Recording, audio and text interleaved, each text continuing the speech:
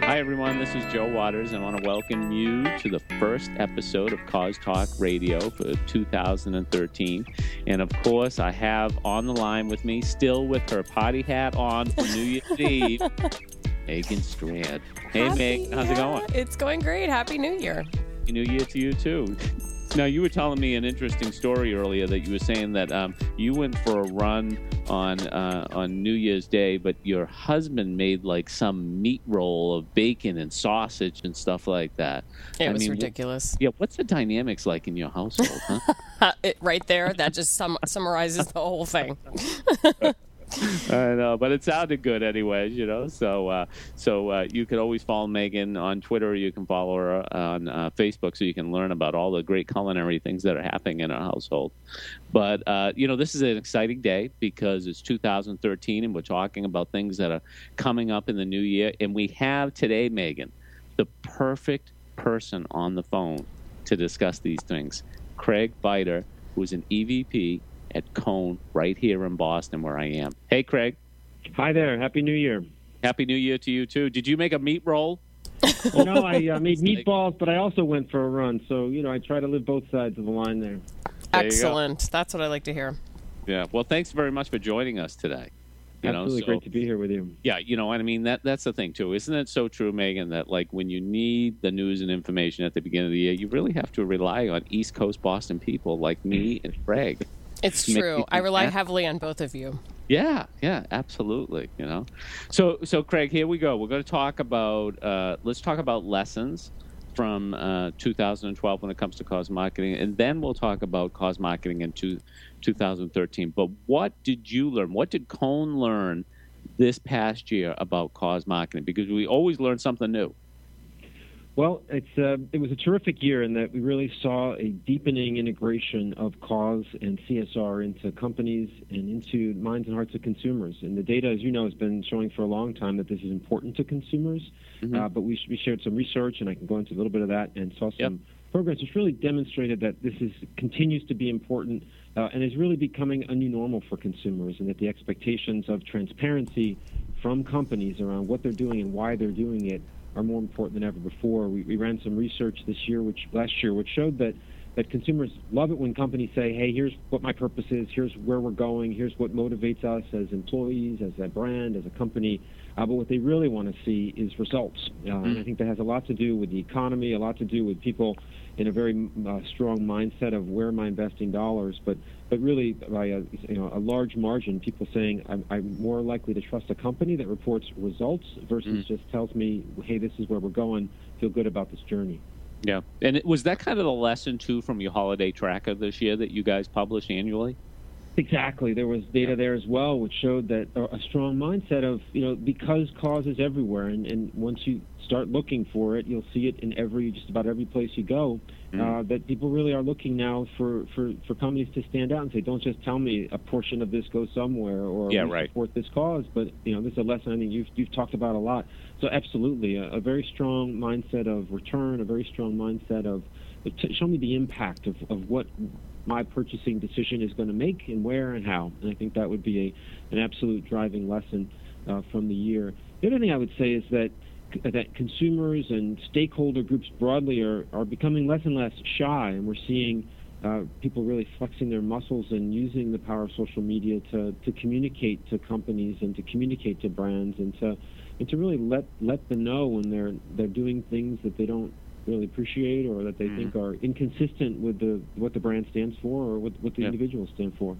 And I think it's interesting too is every year seems to bring unfortunately some type of disaster, whether it's an international disaster or domestic disaster. Of course, Sandy this year is always a reminder to brands about the importance of sincerity and sensitivity when it comes to cause marketing.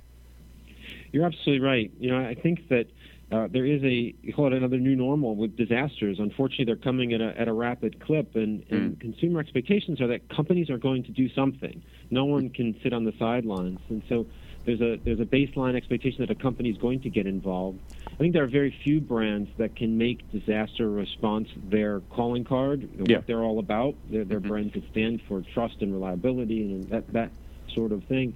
But then there are the examples where you see consumers reacting negatively when it looks like ambulance chasing, when it appears that people are being insensitive to the needs of the affected stakeholder groups. That said, Sandy was a terrific example of a largely terrific response, with millions of dollars being marshaled by companies of all shapes and sizes towards a very specific need in a very specific area.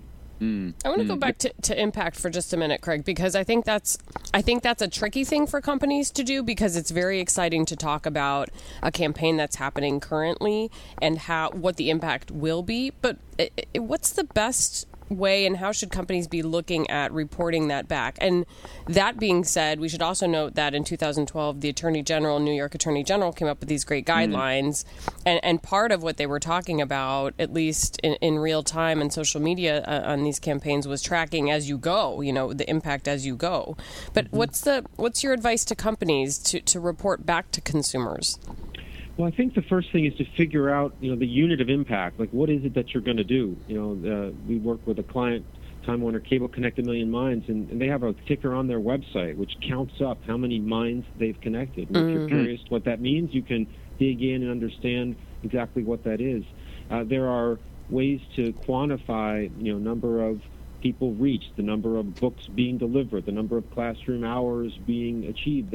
So there are ways to think about it. I think typically organizations have thought, well, we donated $500,000 something, right? And what does that mean? I have no idea as a consumer. So I think the first thing is figure out what the unit of impact is, how you can uniquely change, and then put that up on the wall and say, is that meaningful? Run it past some of your consumer base. Use consumer input to help shape that.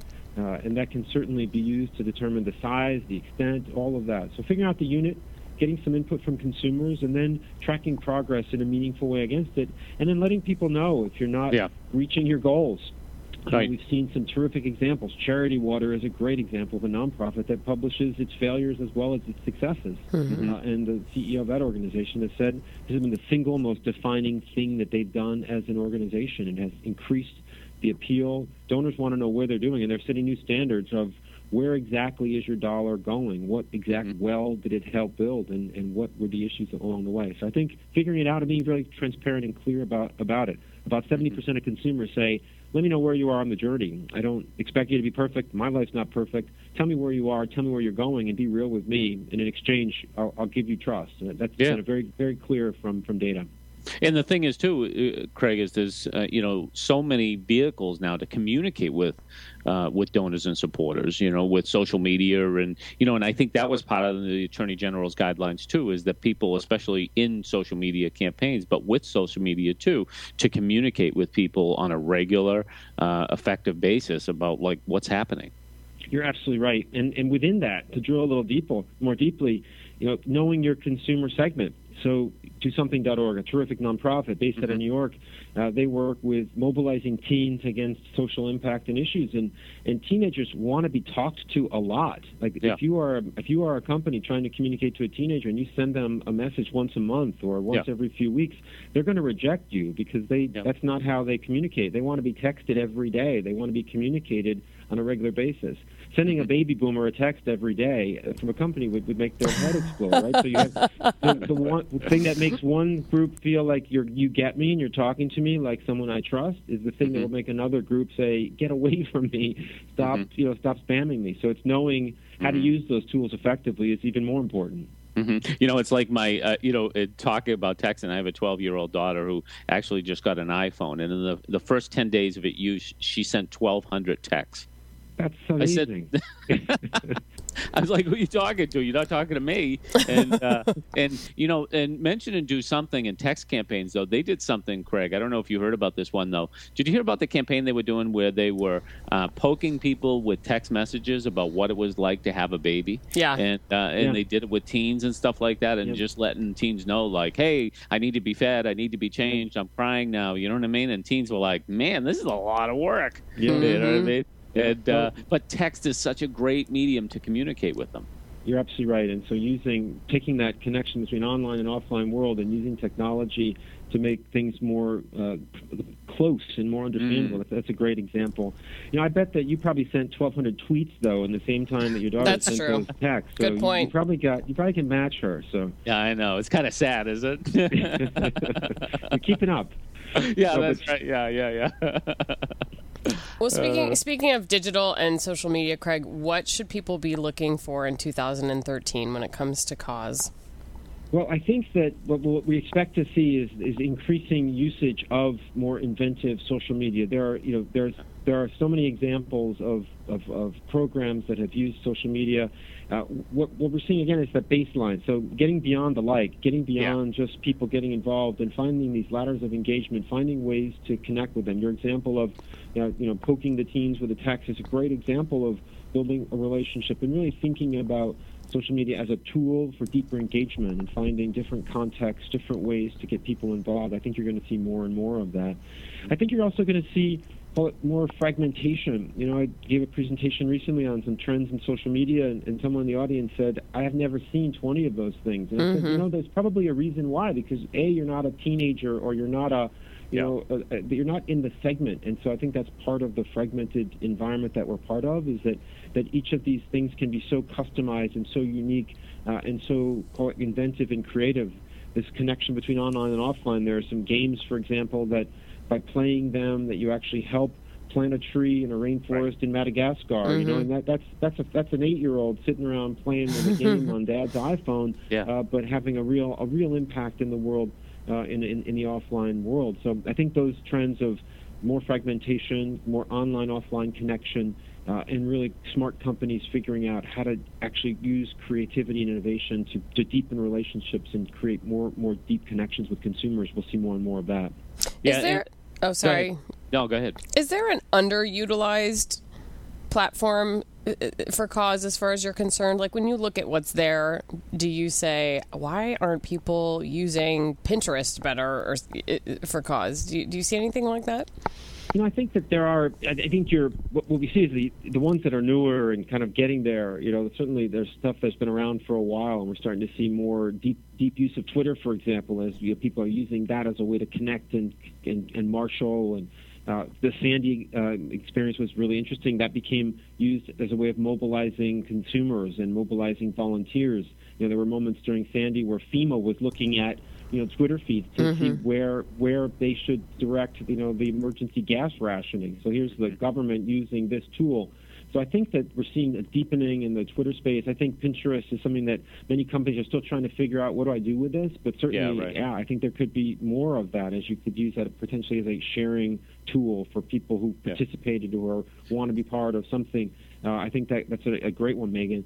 And then what I think too, Craig, is with a lot of these things too, is we're going to see like a lot of multi-platform use too. You know what I mean? That we're going to be bumping back from, that people will be on Twitter, but it will go to a Pinterest board, into a YouTube video. You know what I mean? Like, exactly right. So I think there's a lot of synergy. Like, I've noticed just even the past year, like, the platform I'm using the most after Twitter is Pinterest. And because I find Pinterest works so well with my blog, and, so now I can publish like a best of post, and I can pin all those things on Pinterest. And, it's not like I have to take all the photos and put them in my blog anymore and stuff like that. Like, I'm finding that things are much more integrated. Yeah. And I think that's a terrific example. That's a terrific point. You're gonna see more and more of those interconnectivity, and there's probably more stuff to come, right? I love Jeff Bezos, CEO of Amazon. His whole thing is the internet is in day one. He named the buildings on his campus, day one north, day one south, because of this fundamental belief that disruption is really just beginning in the space. And so, I think we'll probably be talking a year from today about stuff that doesn't exist today, but enables exactly that. That makes it easier for you to be a publisher, easier for you to communicate your point of view and to share it in a really dynamic and fluid way. You wrote a great post on Media Post marketing causes, and we'll post it in the show notes, but it was 5 key anti-trends for 2013, and it was things that you should not ignore in cause. Can you talk about a couple of those points?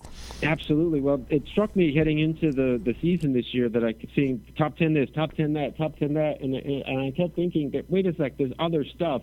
Not to disregard these hot new trends, but what's hot and old? What are the things that people should have been paying attention to last year and probably ignored, and that will be true this year? Call it the deeper sort of driving kind of issues that are impacting society, and I think are going to be increasingly important for CSR and cause leaders. First one, clearly the economy. Research that we fielded 2 years ago is just as true today, if not more, that people really want companies to be focusing on the economic recovery and finding ways to contribute and drive that. Starbucks, a great example, through their program around Create Jobs for USA program, which is a company that's really gotten invested deeply in that. Another trend, I think, that another deep sort of meta-driving issue is the power of local. We're seeing that become more and more important. Consumers wondering, and asking, how is this program going to impact my community? So it's the difference between, say, solving hunger and solving hunger in my town or in my community. So companies figuring out how to create partnerships and get involved on the ground and demonstrate that to consumers. I think that's such a great point too, Craig, because this is something I say every year, and you guys have done research for several years now that have shown this too. Is there is a real opportunity out there for local nonprofits to work with brands if they will only seize it, and because I think the focus is so much on local now. You're absolutely right, and I've said this before, that I think that local businesses were at the front of CSR and societal impact long before big companies. Why? Because people walk in their door every day and ask for, hey, can you support my fill in the blank? And so, it might seem like it's more challenging or it might be harder, but there is a terrifically large opportunity for small business owners to say, hey, I'm supporting these issues in my community. Here's how I'm doing it. And we're seeing some examples even here in Boston of some small companies that are doing that. So I completely agree. And it fits very much with a concentric rings of me, my family, my community, my world. And with the economic crisis, those circles have gotten tighter. People want to know what company X is going to do to help me in my town versus someone on the other side of the world. Yep. A couple other ones real fast. I think that this shift towards America, the multi-ethnic, that we've seen a few tipping points over the last couple of years. These have been slower-moving dynamics, but we're seeing, minorities representing plus 90% of U.S. population growth, the majority of children less than 1 year of age. We've talked about America as a melting pot for a long time, but marketers, CSR leaders need to get a grip on this and figure out how, not just am I going to shoehorn stuff in to meet the needs of these segments and these consumer groups, but really build from within, identify the needs of these groups, and they do have often different attitudes towards CSR, different priorities around issues, around family, around needs of the community. So that's another one.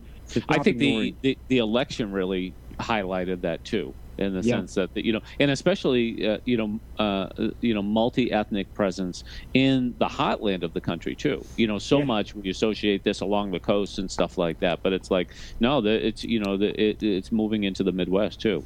Absolutely. In the South, there's terrific examples of communities being revitalized by changing immigration patterns, and so you're absolutely right to point that out. Quickly, the last couple, the disaster, the omnipresent disasters, unfortunately, Katrina, Irene, Sandy, the wildfires, Texas, California, there are so many examples, and then figuring out, how do companies respond to that? It's clear that consumers, as I mentioned earlier, expect this to happen. 75% of Americans believe disaster relief is a critical issue for companies to address. People send truckloads of stuff. People send send aid. Oftentimes, those are not well thought through. A great example in Sandy, I heard from a first responder down there. They were standing on Thanksgiving, having Thanksgiving meal. There were no forks. So you've got help coming in, but then not in an uncoordinated way. So how do companies get involved and think through the solutions that are needed and be there in real time? Yeah, there was a good article too in the New York Times talking about Sandy was a great illustration to how in-kind items and food drives are often misdirected in communities like that. And in most instances, the best thing you can do is send cash. Yeah, exactly. Unless you have something very focused. I used to work at Procter & Gamble on the Duracell brand and was still in touch with some folks that were there from the Duracell Power Relief effort, and they were literally rationing out the batteries, saying, how many do you need? And people were coming and saying, I need That's a two great for my point. flashlight. And so there's a very direct need in the right place at the right time. And so, yes, but then you've got the other example of truckloads of something sitting there that's not really needed and is getting thrown out, and could actually be used better somewhere else. That's right.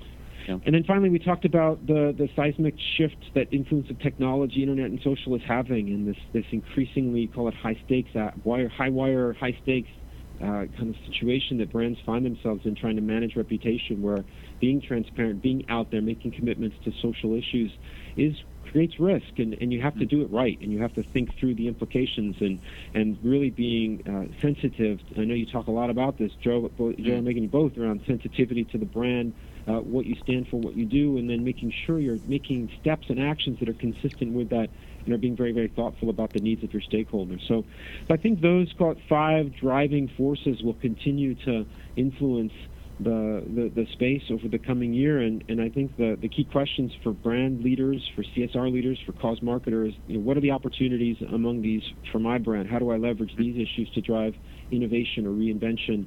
And then what can I do to use these things to create differentiation and competitive advantage, driving both business impact as well as the societal impact that motivates us all as cause marketers and CSR professionals? Yeah. No, that's great. You were good, Craig. That was just like, great. I mean, you just rattled through that list. That was well, fantastic. Thanks. It's just like you both, passionate point, and it's really an exciting time in the space to see such interest from consumers, to see the bar raising and consumer expectations saying, hey, don't just talk about this, do something, show me your impact, and to see companies responding in a really dynamic and inventive way. I feel, Megan, I feel not only ready for 2013, I feel ready for 2014 after talking to Craig. Me too. This was a great way to start our first show of the year by having Mr. Bida along with us. So, Craig, tell us a little bit about where people can keep their finger on the pulse of everything cause and related at Cone. Absolutely. Well, you can certainly check out our website, which is www.comm.com. You can reach us there, and we have some weekly newsletters that go out, all of the research that we fielded is there, and you can reach any of us, including myself, at that location. And they also have a great blog that you should subscribe to, because then you get they do all have a the great blog newsletter. Weekly. You can also find Craig on Twitter, which is nice, Greg. And I noticed that you changed your picture to a big smiley face too. Well, it's all about being happy and smiling, right? That's right. Absolutely, absolutely. But I always say that. I always say to people with the Twitter profiles, it's like, smile. You know what I mean? But there's a great new picture there, so you guys got to go online. I got to see it. I haven't seen it. My mom loves that picture. So that's right. Yeah. Well, so we'll have Craig's smiling face on the show notes as well. And Joe, where can people find you? People can find me, of course, on my blog, selfishgiving.com. They can find me at the moment or at the second, and on Twitter at Joe Waters. And, of course, I have a bunch of Pinterest boards dedicated to cause marketing, and you can check that out. And my handle there is Joe Waters. And today on my blog, Megan, I have a list of my best cause marketing campaigns for 2012. I break them down by message promotion, purchase triggered donations, point of sale, and even by holidays, Christmas, Thanksgiving. Wow. Yeah, so I've got a lot of information. And this all links to my Pinterest board. So it should be fun and informative for people. Absolutely. What about you, Megan? Where can people find you? I'm also on Twitter at Megan Strand, and I tweet for the Cause Marketing Forum at TweetCMF, and also blog for the Cause Marketing Forum at causeupdate.com. And you can also find Cause Talk Radio at Stitcher Smart Radio, as well as iTunes. We do encourage you to subscribe to the show there. And as always, leave a comment. We'd love to hear your thoughts. And thanks again for joining us. We'll see you next time.